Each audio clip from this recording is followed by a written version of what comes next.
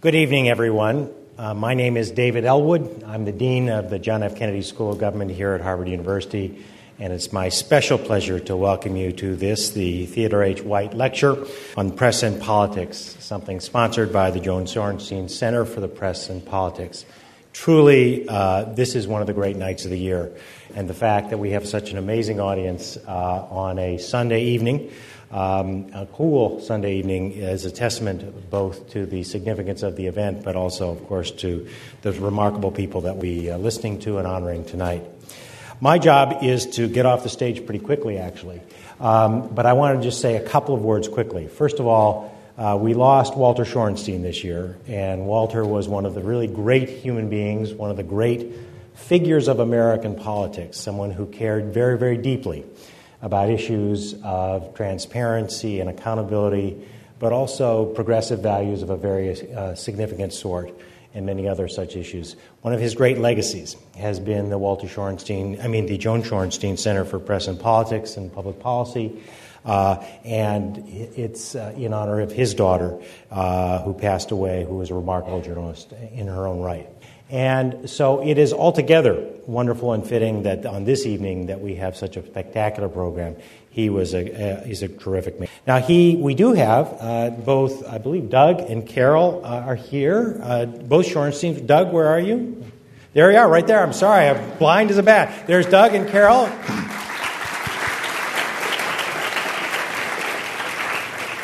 And actually, I would be remiss if I didn't ask you all to give a big round of applause to Walter Shorenstein, because he would love it.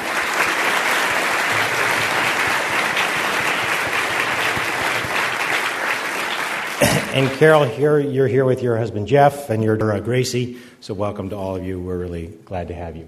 So I will not spend any more time up on the stage other than this to introduce very briefly Alex Jones, another remarkable human being who was a terrific journalist, a Pulitzer Prize-winning journalist who's covered the media and many other kinds of activities, worked for the New York Times, wrote a book about the New York Times, has done a magnificent job here this year running the Shorenstein Center.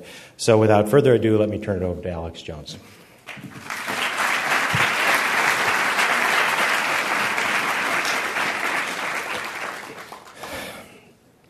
Thank you. And thank you, David. Thank all of you for being here. Each year, this night is one of celebration for the Shorenstein Center. Tonight is a celebration, but it's one that is bittersweet. As some of you already know, the Shorenstein Center was founded in 1986 as a memorial, as David said, to Joan Shorenstein Barone, a truly remarkable television journalist who died of breast cancer after a distinguished journalistic career at CBS. Her father, Walter Shorenstein, endowed the center as a place for a focused and searching examination of the intersection of the press, politics, and public policy. Walter Shorenstein not only made the center possible, but remained vitally interested in what we do and was our unstinting supporter and friend. As you have heard from David, in June, after a long and extraordinary Walter Shorenstein died at 95. I would like to begin tonight's celebration by paying tribute to the man who made it possible. Walter was indeed an extraordinary man. As a young man, he found himself after World War II with an honorable discharge from the Army and a couple of $1,000 and decided to make his life in San Francisco. His first great achievement was using his brains and character, and it took both brains and character, to turn his small state into one of the nation's greatest commercial real estate empires.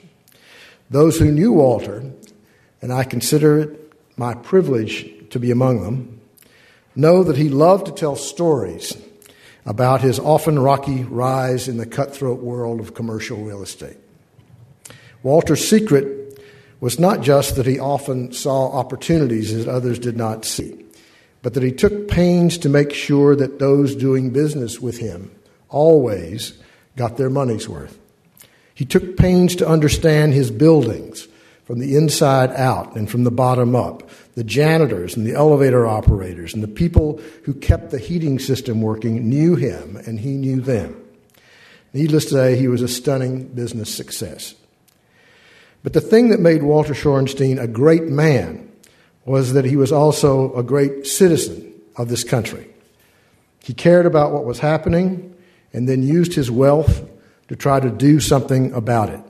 He was one of the wise men of the Democratic Party, not merely a man who wrote checks, though he did that too. He was listened to, and he had genuine wisdom to impart. He looked over the horizon with a kind of prescience that is rare, and right up to the last days of his life, he was engaged in the world's affairs. I'm proud to say that at his memorial service in San Francisco, his son, Doug Shorenstein, who is here, said that the two achievements that made his father proudest were his family and the Joan Shorenstein Center on the Press, Politics, and Public Policy at the Harvard Kennedy School. He was our goad and our great friend, our benefactor and our visionary ally. I can say quite frankly that he inspired us. We should all live the life of Walter Shorenstein. The Kennedy School is a place built for people who come here to learn how they can change the world. That is why the Shorenstein Center belongs here, and why it is so fitting that it is so big a part of Walter Shorenstein's enduring legacy. We miss him very much. I'm very glad to say that the gauntlet has been passed. With us tonight, as David said, are his son Doug, his daughter Carol Shorenstein Hayes, and Carol's husband Jeff, their daughter Gracie, and I hope that we're going to be joined later by Wally, who missed his train. Also, here is Walter's great niece, Marissa Shorenstein. I would ask all the members of the Shorenstein family please to stand while we pay tribute to Walter Shorenstein and to his remarkable family.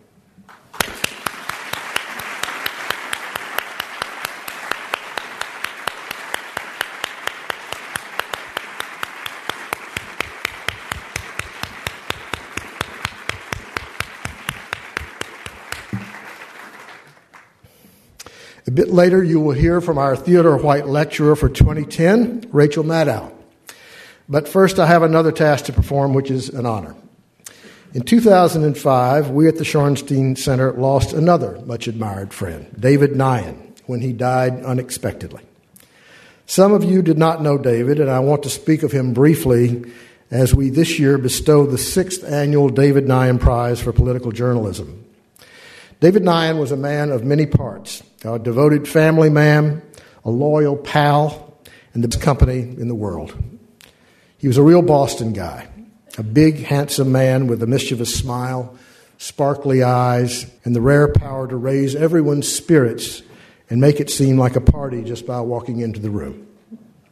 I saw him do it again and again during the time he was a fellow at the Shorenstein Center. But tonight we honor David Nyan, the consummate reporter and political journalist, which is the role that occupied much of his life and at which he could not be bested. David was a reporter and then a columnist at the Boston Globe, and his work had both a theme and a character. The theme was almost always power, and also especially the abuse of political power by the big shots at the expense of the little guys. He also loved politicians. As a group, he respected them. He felt they were often given a raw deal and judged by a standard that was smug and sanctimonious, two things David never was. He was a self-avowed liberal and not defensive about it. Were he with us today, he would relish the coming battle for the White House and would have savored the fact that Massachusetts bucked the national trend and stayed firmly Democratic in the congressional elections.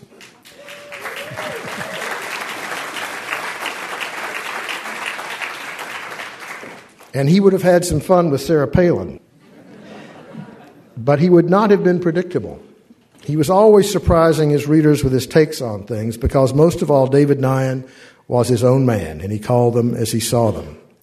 In his memory and honor, the Nyan family and many friends and admirers of David Nyan have endowed the David Nyan Prize for Political Journalism to recognize the kind of gutsy, stylish, and relentless journalism that David Nyan embodied. David's wife Olivia is with us tonight, as are his children Veronica, Kate, and Nick, and other members of the Nyan family, and I would like to ask them to all please stand.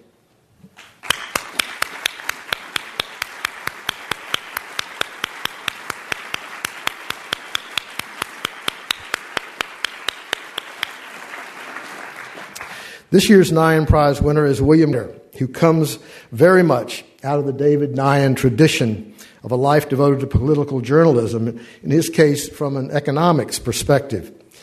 There are two things that you should know about Bill Grider that may give you a sense of him as a person and as a pundit. The first is that on his personal website, he has included a picture of himself nestled in the list of best-selling book titles he has written on economics, power, and politics. It's a close-up headshot of him with a red ball on his nose, the kind of the clowns wear. He is also a man who wrote a book in 1997 on globalization called One World, Ready or Not, The Manic Logic of Global Capitalism, that was criticized by the eminent economist Paul Krugman in the kind of take-no-prisoners way Krugman has when he disagrees. Grider has since had the rare and no doubt savory experience of saying in his 2009 book, Come Home America, The Rise and Fall and Redeeming Promise of Our Country, of saying in that book that Krugman, in his wisdom, has come closer to Grider's views. A very gentle way of saying, I was right, you were wrong. William Grider has strong views, and he's been expressing them journalistically for 40 years. After Princeton and the Army, he worked at several small and regional newspapers. From there, he became a member of the staff, the national staff of the Washington Post for a dozen years, and eventually became the assistant managing editor and director of all their national coverage. He also edited Outlook, the Post's Sunday opinion section, and wrote a weekly column called, most appropriately, Against the Grain. But then he did something that I think was not entirely unlike his decision to post a picture of himself with a clown's nose on his website.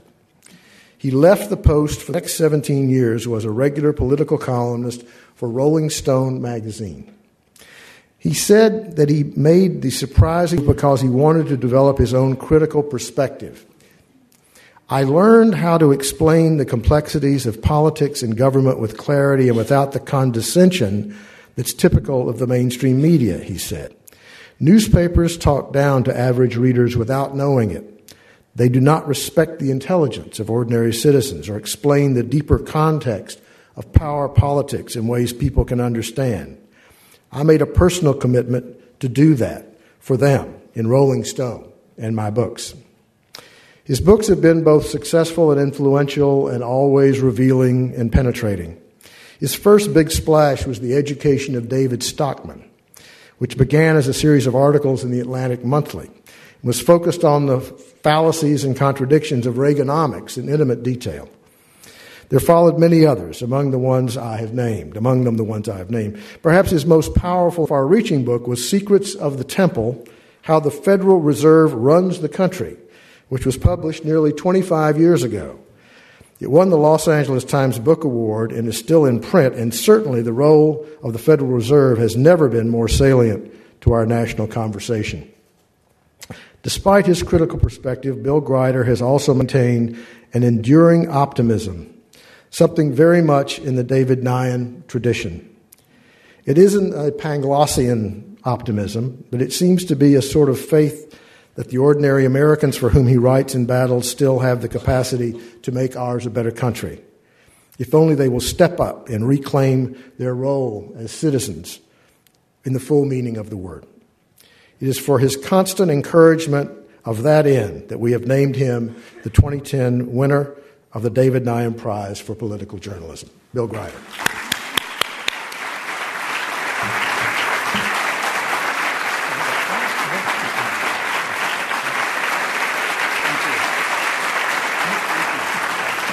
Go ahead.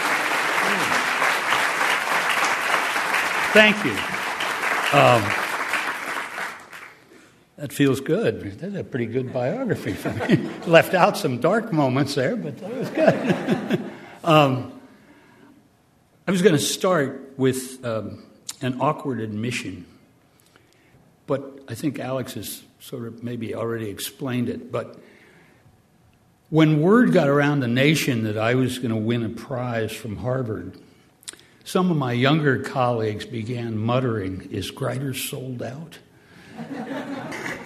And you understand, in some sectors of the society, Larry Summers stands for Harvard. I know that's terribly unfair, but that's just, you can't help it. And I had just written a few weeks before a rather intemperate blog on Larry Summers titled Professor Pants on Fire, which I just enjoyed writing that piece. And I've known Professor Summers for, a little bit for many years, and we've had our moments before. But here was the cutting of cord, our friendship was over after that blog. I didn't know David well. We crossed paths on campaign trails. And I hope he knew, I certainly knew we were kindred spirits, because what would read him and maybe late night in bars understand that we had a very similar understanding of America and what matters, and we're going to stay with that, whatever happened to politics. I did know Joan Shorenstein much better. She was a young researcher, I think for David Roeder, maybe for more widely in the newsroom, when I was a young reporter in the newsroom. She was younger than me. And she was, as people know, have said, a beautiful person, smart, full of integrity, generous of spirit. And so between those two, I feel honored, deeply honored, and flattered to be associated with those names. Then I Googled some of the previous winners of this award, and I thought, boy, I am really in good company. And I want to go back to a little bit David introduced, which is people make different choices, and they're all reasonable within one's own terms. But I did, having been at the A-ring of Washington politics, at the Post at a very exciting time, 60s and 70s, and getting to understand things pretty well in Washington, came away with a feeling of the divide between governing elites and people at large. And that's not a partisan or ideological statement. It's just the way things were. The book I wrote nearly 20 years ago, called Who Will Tell the People, that was the theme. And it was not well received in the Marble City, I have to say, but it's held up as a thesis pretty starkly over the years. Just to be provocative, I will put in a good word for the Tea Party crowd. They said a lot of stupid, fantastically cockamamie and ugly things, but they got one thing right, which was their anger at the governing elites, and they were, under the circumstances, reasonably bipartisan about that, as you know. They took down as many Republicans as they did Democrats. And I hope they stay with it, because I think their perception, and you have to screen out a lot of them, but they were saying what I can tell you is not universally, but preponderantly understood by Americans.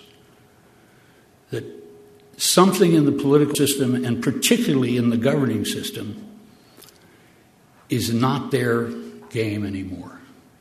And as I say, this is not exactly a new perception. It has deepened, it has taken different shapes, some of them cuckoo, some of them right on. But we're now, as you know, in what I regard as a really pivotal moment in American history. That's what my last book was about. And it's not just the deficits, it's not just trade system, it's not just wars. It's all of those things, along with some other equally large forces bearing down on our country. We have a rough time ahead, and it's not going to be over in the next election or the election after that. It's going to go on for a generation. And my cockeyed thesis was that we will come out on the other side of that if we attend as a better place, way better than what we are now or what we have been. But because I'm talking to Harvard collectively, in I hope a friendly way, you really need to attend to what the Tea Party folks were saying. I promise you can go into the ranks of organized labor, not just of labor leaders, but in any workplace, you will hear the same thing. You can go into the middle management of major corporations, where I did a good deal of my reporting on the global economy, and you will hear said a little differently, but basically the same thing. This is a great rupture. Nobody has to blame anybody for it. It developed 30 or 40 years. The collapse of the political parties. I could go on and on. I don't want to do that. I just want to say, listen earnestly to what folks are saying, and don't be misled by their occasional rants. I'll give you one example, and then I'll sit down. It's right before us, which is the issue of Social Security. It is not a mistake that Social Security is the most popular engine of federal government. I mean, universally beloved. And yet, we are now looking at a discussion of near unanimity among governing elites. I mean, the think tanks, both political parties, all of the right economists, et cetera, that, well, we have to whack Social Security. And I'm going to use harsh language because that's what they have in mind. I'm a careful newspaper reader of at least three of our best newspapers every day, the Washington Post, the New York Times, the Wall Street Journal. I will say to you, I have yet to read an honest story in any of those newspapers about the condition of Social Security. Reporters and editors reflexively assume that what the responsibles are saying is correct, that Social Security is this spinning out of control or is a burden that drives our deficits, etc. If they did a little reporting, independent of what the responsibles have told them, they would discover, first of all, that Social Security has not contributed a dime to the federal deficits. Quite the contrary. For 30 years, 25 years, Social Security has built up huge surpluses because all working people were paying in a higher FICA tax, and money went to the Social Security Trust Fund. It's now around $2.5 trillion. According to the actuaries, it's going to rise to about $4 trillion. What happened to that money is that the federal government, separate from the Social Security Trust Fund, borrowed that money and spent it. They spent it partly on the regressive tax cuts, which the Reagan years passed, on a couple of wars, on all sorts of other trinkets that the Pentagon managed to construct, on and on. Now we're approaching the moment, a few years hence, where the federal government has to pay that money back. That's the crisis of Social Security. And I promise you, every economist, every policymaker who is waving the red bloody shirt about Social Security knows those facts. I don't know whether the reporters know them or not. They ought to. But you see what I'm driving at. They're lumping Social Security together with Medicare, which does indeed have big fiscal problems, and the rest of government, and they want folks who paid in that money to pay for the loss of government revenues caused by whom? By the same people who A, drove globalization to its present state of imbalance, but also the bankers who led the country to ruin in this decade. I'll stop. I think I've made my point. This is not a secret stuff. It's just what people ought to know before they make up their minds. And I will end finally just to say thank you again and to say I have enormous confidence, and I learned it not from Princeton where I had glorious 4 years. Joe Nye remembers me as a classmate. But I learned it as a reporter, and I'm an optimist because I know folks, and I have a lot of faith that they'll get there. Thank you.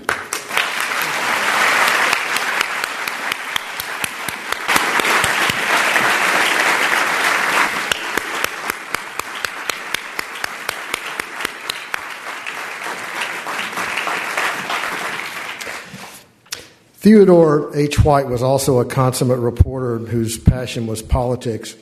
He came to Harvard on a newsboy scholarship and went on to a very distinguished career as a journalist and also a historian. Indeed, Teddy White, as he was universally known, changed both political journalism and politics when he wrote The Making of the President in 1960 about the Kennedy-Nixon campaign. For the first time, he raised the curtain on the warts and all side of presidential campaigns and changed forever the candor and behind-the-scenes drama that is now the heart of campaign coverage. He followed that first book with three more, Making of the President's books, in 1964, 68, and 72. No one has yet surpassed those smart and groundbreaking examinations of what happens and why in the maelstrom of a political campaign. And it is fair to say that Teddy White's heirs are the journalists of today who try to pierce the veil of politics, to understand what is happening, and then analyze and deliver the goods to those of us who are trying to understand. Before his death in 1986, Teddy White was one of the architects of what became the Shorenstein Center.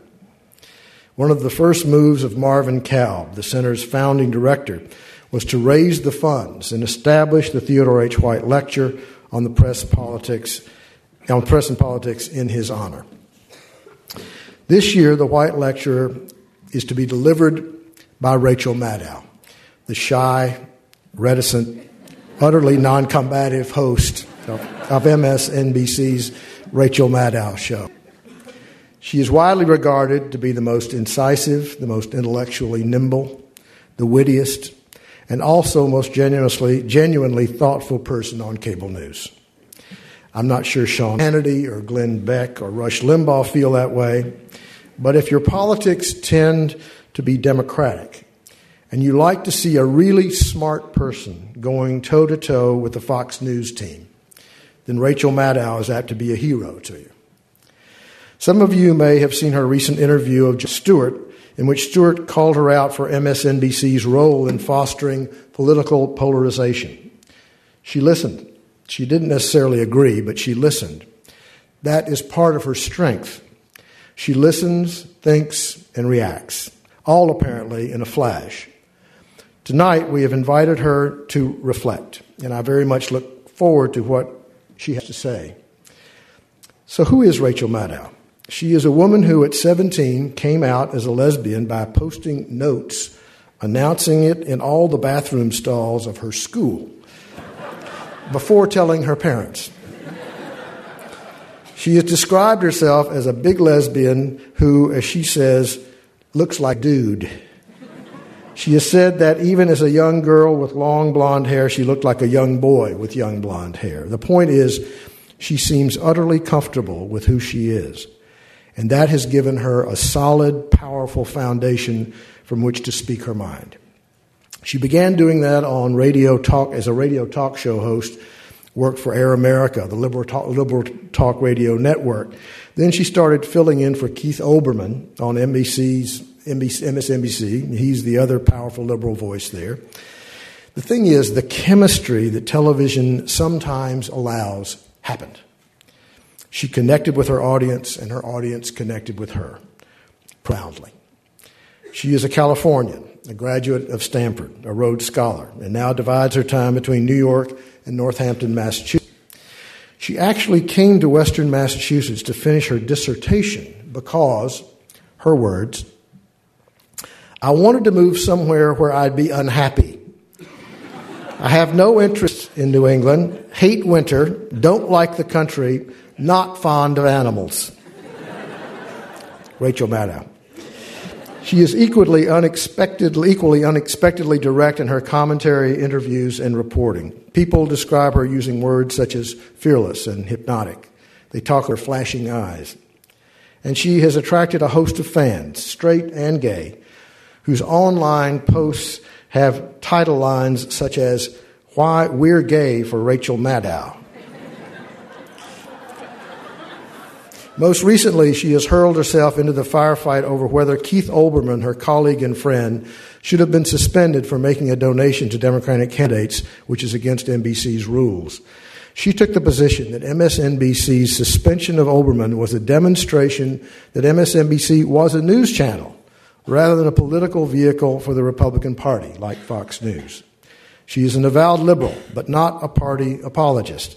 She bolsters her argument as this by saying that she frequently criticizes Democrats, and President Obama has certainly come in for some sharp Maddow analysis. She is, in other words, her own very strong political voice, one intended to serve the things she loves, like her country and the Constitution. She thinks of herself as an observer, a passionate observer with a point of view, but also with intellectual honesty. Massachusetts Surprise Republican Senator Scott Brown paid her the dubious compliment of raising money by claiming she planned to run against him in 2012. She said it was not true. He kept making the claim and raising money with it. He responded by buying a full-page ad in the Boston Globe confirming that she was not going to be a candidate and demanding an apology. She also observed Senator Brown has declined repeated invitations to come on her show. I suspect we all know why. It is my honor to present the Theodore H. White Lecture for 2010, Rachel Maddow.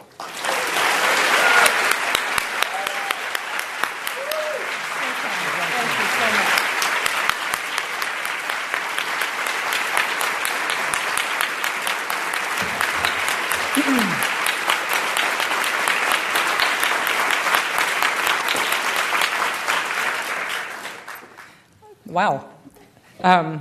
It's very humbling to be here, and that was a very, very, very kind introduction, so thank you. I do not think of myself as the kind of person who wins awards like this, or who is invited to places like this, or who gets you all to come out on a night like this when the Patriots are about to kick off.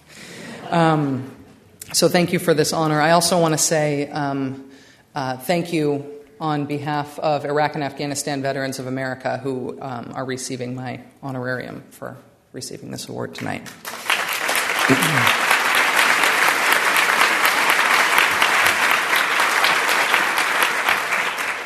So last year, in what I believe was the 20th annual Theodore H. White Lecture here at Harvard, your honoree Taylor Branch started his address with a received problem. A problem he described as the slow evaporation of mainstream journalism in our era. And his lecture asked whether journalism's self-evident death was rather more inglorious than it needed to be, because journalism hadn't just become unsustainable from a business perspective, journalism had become bad on its own terms. It's an uncomfortable question, and a bold one, and a brave one I thought to ask here. But it's also, in addition to that being an uncomfortable question, it is also an uncomfortable reality. The loss of reporting jobs, the slashing of newsroom resources, the financial apocalypse among newspapers and print magazines is almost totally unlamented beyond those of us who are in this profession. Maybe it also includes those of us who feel romantic about this profession, but beyond us mugs, nobody really cares. The country hates the press. Among objective reporters and anchors, even the most intrepid and accomplished are now derided for having a secret agenda, for having an axe to grind, for having some veiled bias that's transparent only to those who do not share it. Politically neutral reporters are disparaged as the lamestream media, right? the lamestream media, which is this year's politically fashionable schoolyardy update of just calling the media liberal. Among those of us who are not political conscientious objectors, among those of us who do not hide or disown our points of view, undoubtedly we are considered heroes by some people who agree with us, and villains by some who disagree. But to the larger group, or maybe to the commentariat that considers itself to be above political inclinations of their own, people who claim to agree with us only when we are right and to disagree with us only when we are wrong. To that group, our very existence, my very existence, is scorned as existence of the guttural malignancy of America's anti-culture. This country hates the press. Not just some of it, all of it. All the lawyer jokes you can tell in the 80s, you can now make them into TV anchor jokes. When the New York Times published an account of the National Security Agency's unprecedented spying on Americans without our knowledge or without our assent, claims by some on the right, that the paper's editors should be killed for the transgression of publishing that story, those claims were greeted with the kind of mild brow-raising that we usually save for angry emails that lapse into all capital letters or misfired tweets. As someone who speaks overtly from the left to an audience that is not entirely of the left, but which expects to hear liberal opinion from me, the closest thing I know of as a way to goose my own ratings is to showcase some villainous behavior from a media figure on the right. I am not particularly interested in conservative media, so this doesn't very often. But when bad behavior by a host on the Fox News channel or someone who is well known in conservative talk radio, when that story is newsworthy enough, in my estimation, to make our show, our viewers lock in and our ratings go up. Am I particularly entertaining or incisive when I'm talking about Fox News? Do I get better looking? Do our sad little graphics packages get more tidy? No, they do not. The numbers rise then because there is an appetite for hearing that media figures on the right are terrible people doing terrible things. Here is the terribleness. That same appetite is evident on the other side. Then I have the inches-thick pile of threats to prove it. Threats surge not when my show reports or makes big news about some politician, or even when I cover violent extremism, which I do pretty often and in some tedious detail. Threats surge and hate mail and all the rest when media figures on the right single me out for being, wait for it, right? Terrible person doing terrible things. Here is the terribleness of me.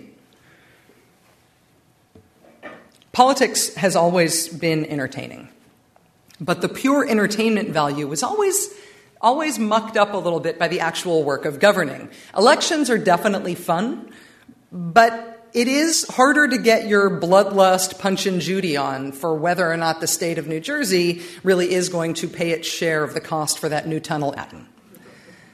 We have created a system in the media in which the pure malevolent glee and demonization and dirty tricks and kinetic heat of the horrible last days of particularly brutal elections can happen all year round now. And we, the players, we, the combatants, unlike real politicians who win real political battles, we do not muck up the fun of this vainglorious combat by actually taking the job, by taking responsibility for governing, for policy, for law, for our country's standing in the world. It used to be that it was hard to get a mortgage, right? The bank was giving you a huge loan, and the bank made it hard to prove to them that you would pay it back. Because if you didn't pay it back, it was that bank that was lending you the money that was going to be left in the lurch, right? So you represent a risk to the bank. They make sure that risk is as small and manageable as possible before they lend you money to buy the house. That was the system. Getting a mortgage was a total pain. Then we developed this genius system in which a bank would issue you a loan to buy a house, but then they would sell that loan to somebody else. So what does that do to all the incentives, right? Now, you no longer represent a risk to the bank that is approving you for this loan. They will make you a loan. Sure, just sign here. Here's a coffee mug. If you never pay it back, who cares? Not their problem. You are not a risk to them because they sold your loan and the risk that you would never pay it back downstream somewhere. We made a market in mortgages that had nothing to do with houses.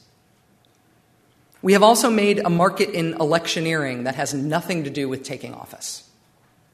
We have decoupled the process from the responsibility, and we are making a killing doing it. Opinion-driven media makes the money that politically neutral media loses. Now, lament, gnashing of teeth, rending of garments. If you're either old media or if you are somebody who feels very soft-focusy about the old media, go for it. That is definitely one way to see it, and I understand the consternation. The other way to see it, though, is, hey, wow, somebody's making a ton of money in the news. Sustainable business plan, more like a gold mine. And that can, in a way, be seen as great for the news business if you believe that what's proving profitable now is actually the news in this business, if you believe that you can see journalism from my proverbial house. Can you hear election results from someone you know thinks one side has mostly bad ideas and the other side has mostly good ideas? Can you hear about the bizarre Rube Goldberg politics of trying to repeal Don't Ask, Don't Tell from someone who has made pretty clear that they think Don't Ask, Don't Tell is a failed policy? Can you hear about controversial past statements of someone hired by the Obama administration from someone who is clearly looking to create political problems for the Obama administration because they do not like that administration? Can you hear about a politician deriding the other side as the party of food stamps from an anchor who references as part of his report the fact that he was raised on food stamps? Can you hear about our country from people who are actually recognizable as part of our country? Can you hear the news from a particular voice, from a particular whole three-dimensional person? Can you hear me now? I understand that there is consternation about the particularness of the people from whom Americans are getting their news now, about our identifiable opinions, our identifiable points of view, our specific backgrounds. But do you believe us? We may not ever have one voice of authority for the whole country again. And as somebody who never really felt that voice spoke for me anyway, frankly, I do not share the nostalgia. But just because the voice of God, mainstream by force, single authority media is not coming back, does not mean that authority itself is lost. Telling the truth, bringing to light reportable facts, explaining reportable facts and putting them in accurate contexts, that is the nuts and bolts every day, same as it ever was. And it is the basis on which I believe everybody in this business should be judged. It is not, however, the basis on which we will succeed or fail commercially. What's working commercially is political conflict. As a person who is not much of a screamer, I can see the hamster wheels of that at work. When some mild disagreement I've had, some exchange of differing points of view, no matter how polite, is marketed online as an epic clash, a smackdown. I mean, for websites seeking video clicks, after the jump, the epic clash, it is the exclamation points that sell, right? As it always has been and it always shall be. Maybe it's websites now, but it was broadsides before. Lamenting bloodlust, lamenting prurience has always been a rather predictable and rather pointless American pastime. Ultimate fighting will render boxing quaint. Pacquiao versus Margarito last night notwithstanding. Teenagers will shock adults with their behavior at school dances. No matter how much they insist that they are on their own moral high ground of their own graphics department's making, CNN is just not going to outrate Fox. Ted Koppel is never going to get to be Walter Cronkite. Nobody's going to get to be Walter Cronkite. If you want to change what works, you need more than just lamenting what's not going to happen again. You need to come up with something that works better. The media in my view, is going to be fine. Journalism is going to be fine. The news is going to be fine. The problem in turning politics into profitable, high-profile TV news right now is not what it does to TV, not what it does to journalism, not what it does to news. It's what it does to politics. When we made a market for mortgages that had nothing to do with houses, the result was not good for houses. The result was not good for the baseline American need to keep people in houses. When we made a market for electioneering that had nothing to do with taking office, the thing to worry about that is taking office. The thing to worry about that, because of that decision we have made, is what it does to governing. There's a reason people in opinion-driven news flirt with running for office. It gives you a ratings spike. Duh. There's a reason, though, that people flirt with it but don't do it. There's a reason why the version of electioneering done for TV purposes, in my view, should be divorced from actual fundraising and political donations. It is not to protect us. We are not fragile. It is to protect politics. There are advantages to the many voices of authority model that we've got now in American news. It means that one super elite guy, it's always a guy, one super elite guy's voice is not always the biggest or most important voice anymore. It means that the habitual suck up to power and the trading of corrupt discretion for access to those in power has been, or at least is starting to be replaced by a much more contrary or at least diverse ethos.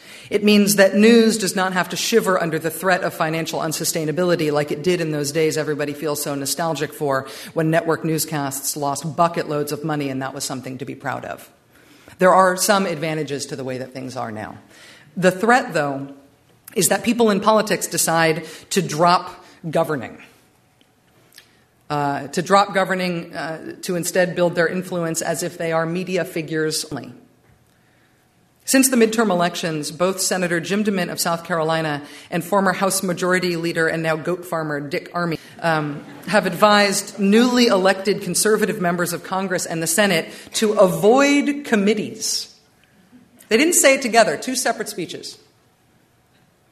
They're advising newly elected conservative members of Congress and the Senate to avoid seeking good positions on congressional committees. Both men arguing that committee assignments are used as plums by the parties, as leverage to get members to go along with legislation those members might not otherwise vote for. Jim DeMint and Dick Armey say, don't fall for it. Committees also happen to be where Congress does its work. It's where Congress does all the work that they do and, making law and stuff. If newly elected members of Congress are supposed to avoid committee assignments, what exactly are they supposed to be doing with their newfound jobs as legislators? The implicit message is that they are supposed to keep politicking. They're supposed to keep talking, keep fighting, keep sharpening the differences, keep drawing lines in the sand, let's face it, keep going on TV and talking smack. That's the worry. I know everybody is sad that they're not going to be Walter Cronkite, but the real worry is not that newsmen don't get to grow up to have no competition anymore. The real worry is that losing vice presidential candidates quit their half-finished governor's jobs for television gigs as some approximation of becoming the press before they run for president. Nothing that happens on TV builds that tunnel that we need from New Jersey to Manhattan. Nothing that happens on TV runs the country, or regulates factory farms, or gets real about Social Security, or exalts our country's place among the nations.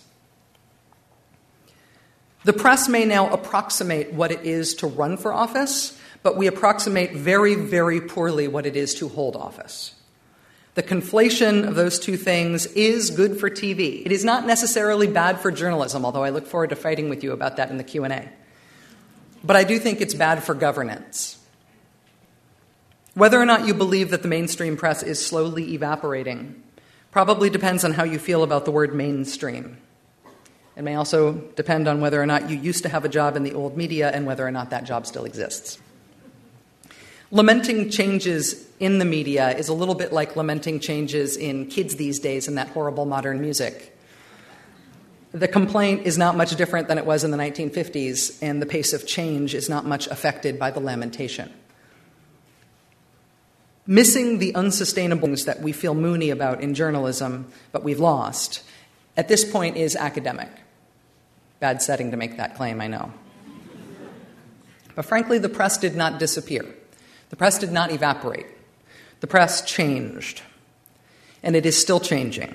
And so far, what it has changed into is both dangerous and creative. It is both smart and more than occasionally stupefying. It makes people hate the press broadly, and it also makes people find their heroes among the press. It is not brave, this new world, but it is new. Thanks very much.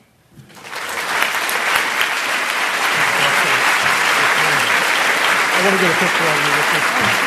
We'll send this to you. Okay. Thank you.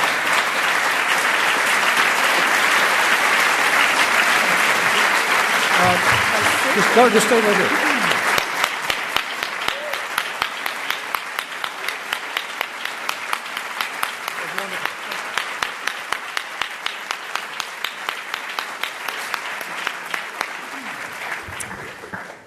Rachel Maddow will take questions. We have microphones here, and up there.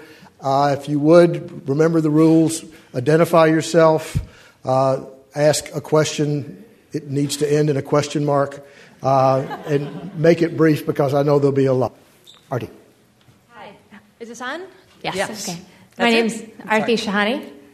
Very nice to have you here and to bring us together on a night. I'm in my second year at the Kennedy School of Government. Fixated on the conversation between you and Jon Stewart the other day, and wanted to ask you to reflect a little bit critically on liberal media's coverage of the Tea Party. So you have, it's not monolithic, right? Sarah Palin, the sex kitten, Ron Paul, the anti-immigrant who's also against the war on drugs. It's sort of a huge spread. And I'm wondering, do you think that the caricaturing of this Tea Party, if you think that there is one, has actually hurt the ability to look at the parts of it that might be more progressive, that might be anti-elite, for example, to redefine a center that's in fact more progressive? Thank you very much for the question. And let the record show that Sarah Palin as sex kitten was your characterization and not mine.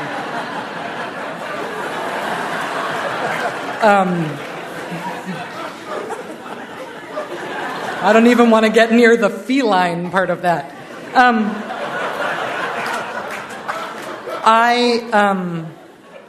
I think that it is worth interrogating caricatures of all kinds in politics, and I think that the Tea Party has been very easily caricatured.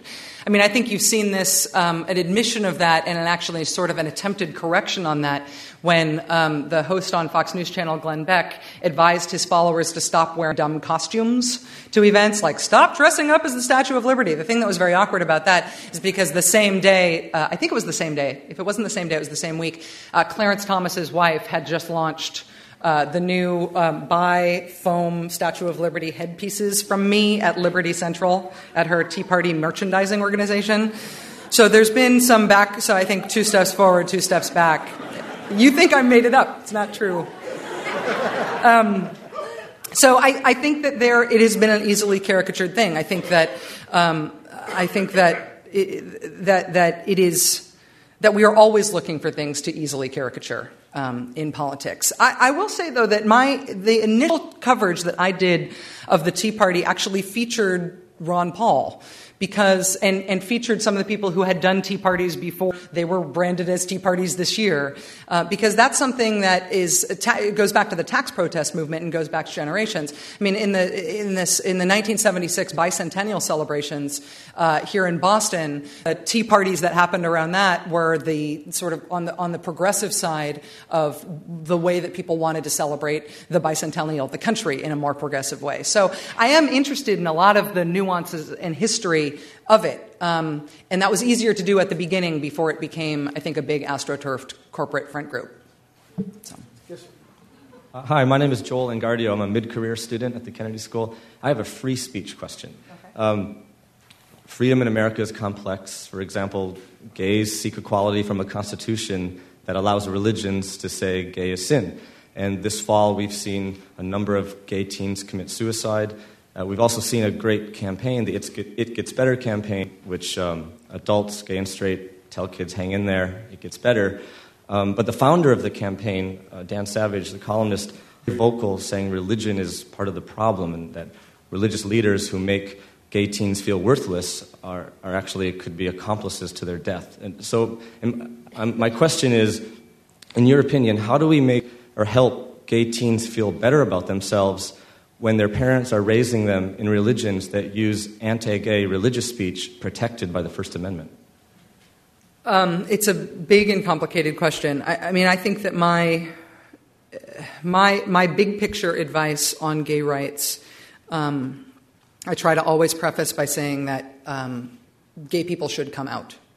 That is, if people who are gay, bisexual, lesbian, or transgendered have a responsibility to our own community, because we are a community, to be out. And there are circumstances under which people face incredible discrimination, and I don't judge anybody who chooses not to come out, but to the extent that it is possible to do so, everybody needs to, because every person who comes out is a potential lifeline for somebody who is considering whether or not they can ever come out. And so if the country is filled with literally tens of millions of lifelines, we are in a better position than we are if people feel like they are alone. So I think to me, that's always just been part of my personal ethics around it. In terms of the religious freedom and constitutional protections for civil rights, the right has caricatured the efforts to defend the separation of church and state as secularism, as if it is foisting an atheism almost on our national discussions about what's right and what's wrong. I am a very firm believer in the separation of church and state because I don't think I have any right as a public figure, and certainly if I were ever a politician, which I will never be, to tell anybody anything about their faith. Nor do I think that anybody else's faith should govern what our public policy is on matters of constitutional freedoms. So I think standing up for the separation of church and state and refusing to allow it to be caricatured is one way to move forward on civil rights, and civil rights save lives. Hi. My name is Jason Birkenfeld. I'm a senior at the college and president of the Harvard College Democrats, and I'm here tonight with a few members of our organization. Two-part question. The first part's related to claiming the moral high ground. And you spoke a lot about how both the liberal media and the conservative media fall victim to this us versus them mentality, where both sides claim to be right and claim that the other side is wrong. Now, as a Democrat, and I'm sure you may agree, I tend to believe that our side is right and the other side is wrong. So I would certainly hope so. Right, so related to that, how do you step back and, from an objective point of view, prove that we are right and the other side is wrong, and avoid claims of simply being biased? And the second part, we actually have these T-shirts that we're selling that depicts Glenn Beck, and it says, "Glenn Beck got one thing right, he dropped out of Yale." Because Glenn Beck took a class at Yale. So we were wondering if we would be able to give one of these shirts to you at the end of the show. I would certainly have that. I would certainly accept the T-shirt. I will not wear it. Fair point. You can't make me. Deal. But thank you. And thank you for being politically active in college and for being involved in political activism. I think that you prove that you are right in the way that you are, in the same way that you are taught to prove that you are right in philosophy class.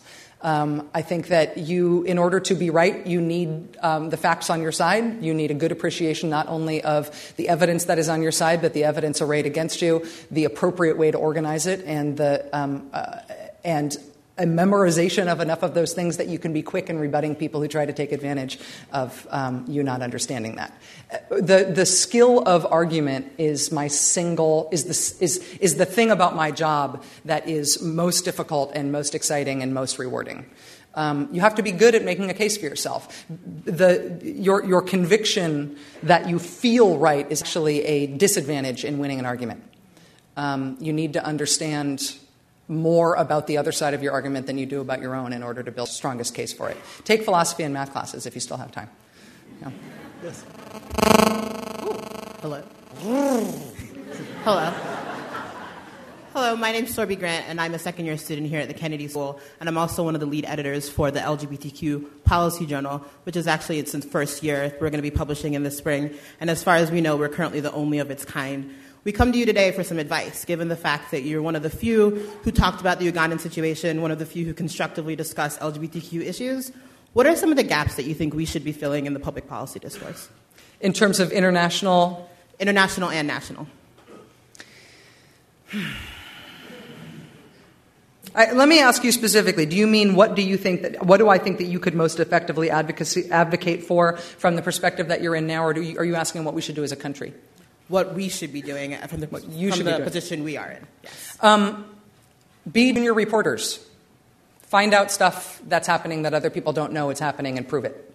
One of the reasons that I think people assign the rise of opinion-driven cable news responsibility for the death of reporting is because reporters don't get front-paged in the way that they do on a network news broadcast, right? Network news broadcast, we'll go to our correspondent in Kabul for more on that. Hi, I'm the reporter who learned this information and then put on an incredibly nice suit. Here's the information. But even though we don't front-page it in that same way because we're personality-driven, everything that we do depends on reporting. And frankly, without factual information on which to base arguments, we can't make arguments about these things. And so one thing that's nice about student journalism and about academic work is that there is a collegiality of the academy that allows you to reach people, to reach students, to reach other people doing academic writing in countries that maybe Americans should understand more about what's going on in them. So make connections in Uganda if you want to talk about Uganda. Make connections with, like Venezuela. There are other places in which there are things that are of great interest, in which if you can bring the facts to light and prove them, you will drive the national discussion as well as, I think, illuminating your own readers. Thank you. Hi, I'm J.D. Gladden from the Grad School of Education, and I am just curious if you might speak a little bit about your experiences in sort of throughout your career, how your sexuality you think has affected your maybe your rise to fame, or what kind of obstacles you faced at all. If you're willing to speak about that a little bit. Thank you for the question. I think my answer will disappoint you. I have been asked this before, and I find it hard to answer because I have never been a straight person. Or when I was in high school and very awkward. And so I did not set out to do this as my job. I fell into it. And I have been out and totally out since I was 17. Thank you for telling the story about the incredibly stupid way in which I came out. That was awesome. You'll never outlive it even when you're more than twice age. And so I don't know. It's hard for me to know if there are things, if I would be further along in my career than I am now.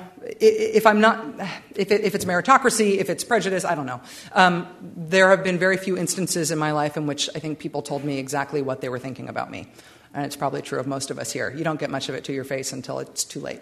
So, I don't know. I'm real happy with my job, though. My name is Krishna Prabhu, and I'm a senior at Harvard College. I have found inspiration from your work as an AIDS activist, particularly your participation in the Gore's Greed Kill protest of 1999. And recently, AIDS activists at Harvard, Yale, and Dartmouth have used the same tactic by disrupting President Obama's speeches because he has broken his campaign promises on global AIDS funding. Though many journalists have claimed that there's an enthusiasm gap among young progressives, I would argue that young people are now beginning to fight for a truly progressive agenda for issues like global AIDS or Don't Ask, Don't Tell. My question to you is this. Would you consider doing a story on young progressives who are trying to hold their politicians accountable on both the left and the right? I consider stuff all the time, and so I'm considering that right now.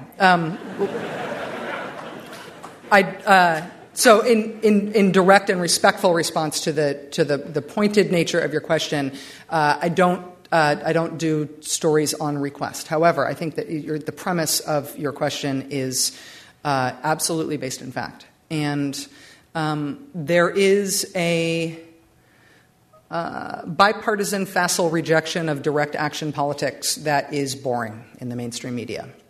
In that anybody participating in direct action politics is assumed to be immature and not worth engaging with, I think, in the mainstream media. And I define mainstream in a broad sense. And I don't share that. I think that direct action activists are not only brave, they are often they are sometimes right, and they are often very articulate advocates for their own position. So I'm interested in direct action. I'm interested in what progressive politics means in the age of Obama, and I think we sort of cover that in an ongoing way. But most of all, thank you for being active in the type of work that you do, and thanks for the question. Thank you. Hi, thanks for being here. My name is Katie Zvadsky. I'm a sophomore at the college. I'm also a board member of the Harvard College Democrats. A mentor of mine once told me that journalists are journalists because they believe that reporting on what goes on in the world is the best method they have for changing the world. And I think that's something I and a lot of students here struggle with, about whether as progressive people, as people who believe in social justice, if we can best change the world through journalism or through engaging in the political process as by working on campaigns or running for office. So I was just curious about as to how you personally realized that your method of changing the world was through journalism rather than politics. I stopped trying to change the world on March 9th, 2004. That's when I started. That was my first day at Air America. My life up until that point had been as my primary self-definition was as an activist. And in deciding to do media as a full-time thing, I quite literally stopped being an activist and started being a different thing. All of the different things that I was responsible for and the different types of activism that I was doing, I remember sending out mass emails and saying, I will no longer be doing this for a while I start doing this other thing. I have a feeling it's not going to last, so I'll be back in a few months. Sorry, you guys. And so I think a lot of people see because I share my opinion as part of what I do, I think a lot of people still see me as an activist. I do not. I do think that it is possible to see yourself, to try to change the world through journalism, but it takes an incredible optimism, I think, to approach it that way. I think that what journalists do is they increase the amount of useful information in the world. That you are trying to not change the world, but explain it. And it is an incredible leap of optimism to think that good explaining will lead a well-informed populace to make changes for the better that you will agree with. It's an almost sublime faith in human possibility that every once in a while I feel, but mostly I don't. Hi, my name is Jimmy Biblars. I'm a freshman in the college, and I'm from Los Angeles, California. I also am not a big fan of the cold. As someone who has often been categorized as one of the kids these days, I tend to agree with you about lamenting, nostalgically old sources. But I have a question about new media, as you talked about. With the decline of network and newspaper-driven media, how do you guarantee that with the advent of cable-driven and blog-based media, that low-income people have access to high-quality news? The one thing that is, I think, positive about the change for low-income people and other traditionally marginalized people is that without one big voice of God authority as the expectation for what counts as solid news, what counts as high-quality news, there is room for voices that are not just that one elite voice. And so I think that means that there is room. It's certainly not. We certainly haven't realized its potential yet, but there is room for a lot more different types of people to be involved in authoritative discussion. And I think that there's room. I mean, you see it, I think, now that the blog world is mature enough now that I think we've seen it evolve in an utterly meritocratic way.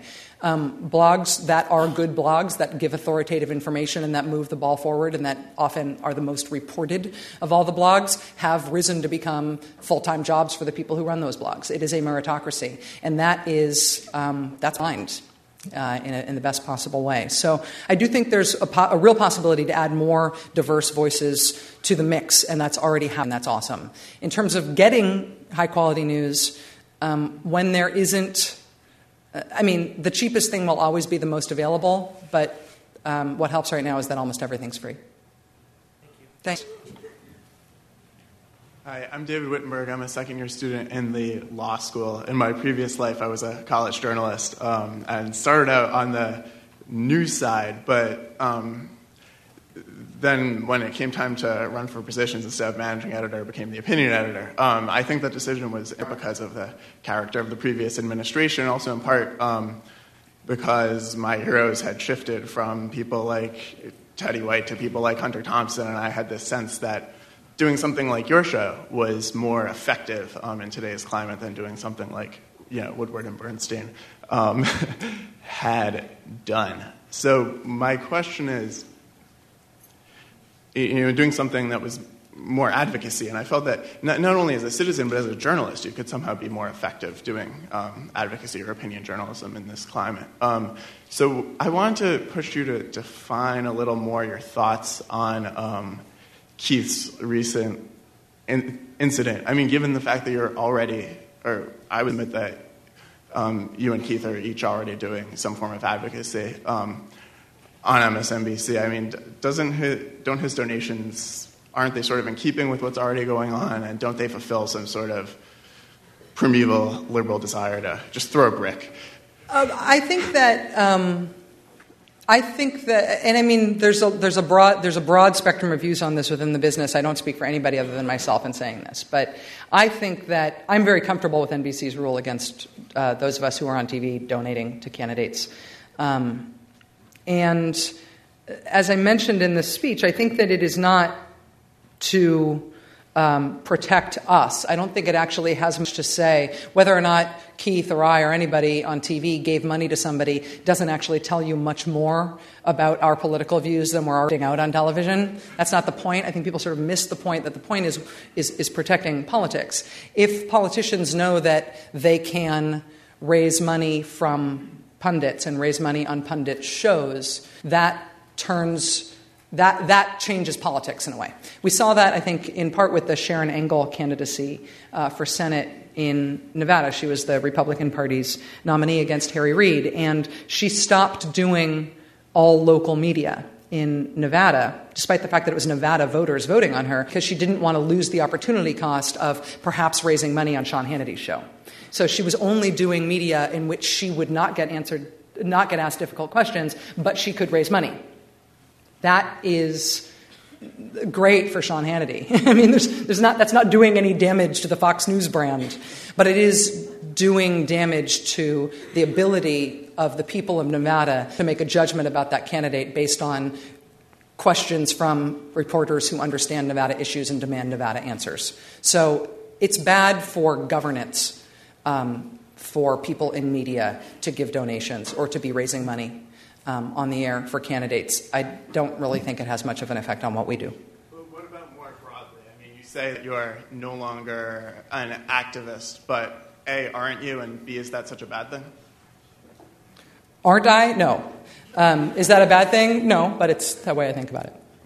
Thanks. Hi, my name is Pash Kia. I'm a first-year student at the Kennedy School. My question has to do with the charge often leveled by conservatives against the mainstream media that it tends to be biased in favor of Democrats. There seems to be a belief out there that to be considered truly unbiased or nonpartisan, the media basically needs to split the difference between the Democrats and the Republicans, irrespective of what the positions held by either side. In practice, however, this seems to place the media a requirement that if it wants to be seen as nonpartisan, they have to give at least some kind of credence to, say, fabrications, distortions of the truth, obscurantism. So my question is basically, why doesn't the media push back against this notion more vehemently that they're partial to Democrats? From my vantage point, it seems like in most cases the media... Let her answer the question. Okay. I think we do. I think that we push back both on the idea... I mean, at least I do not accept the idea that I'm pulling...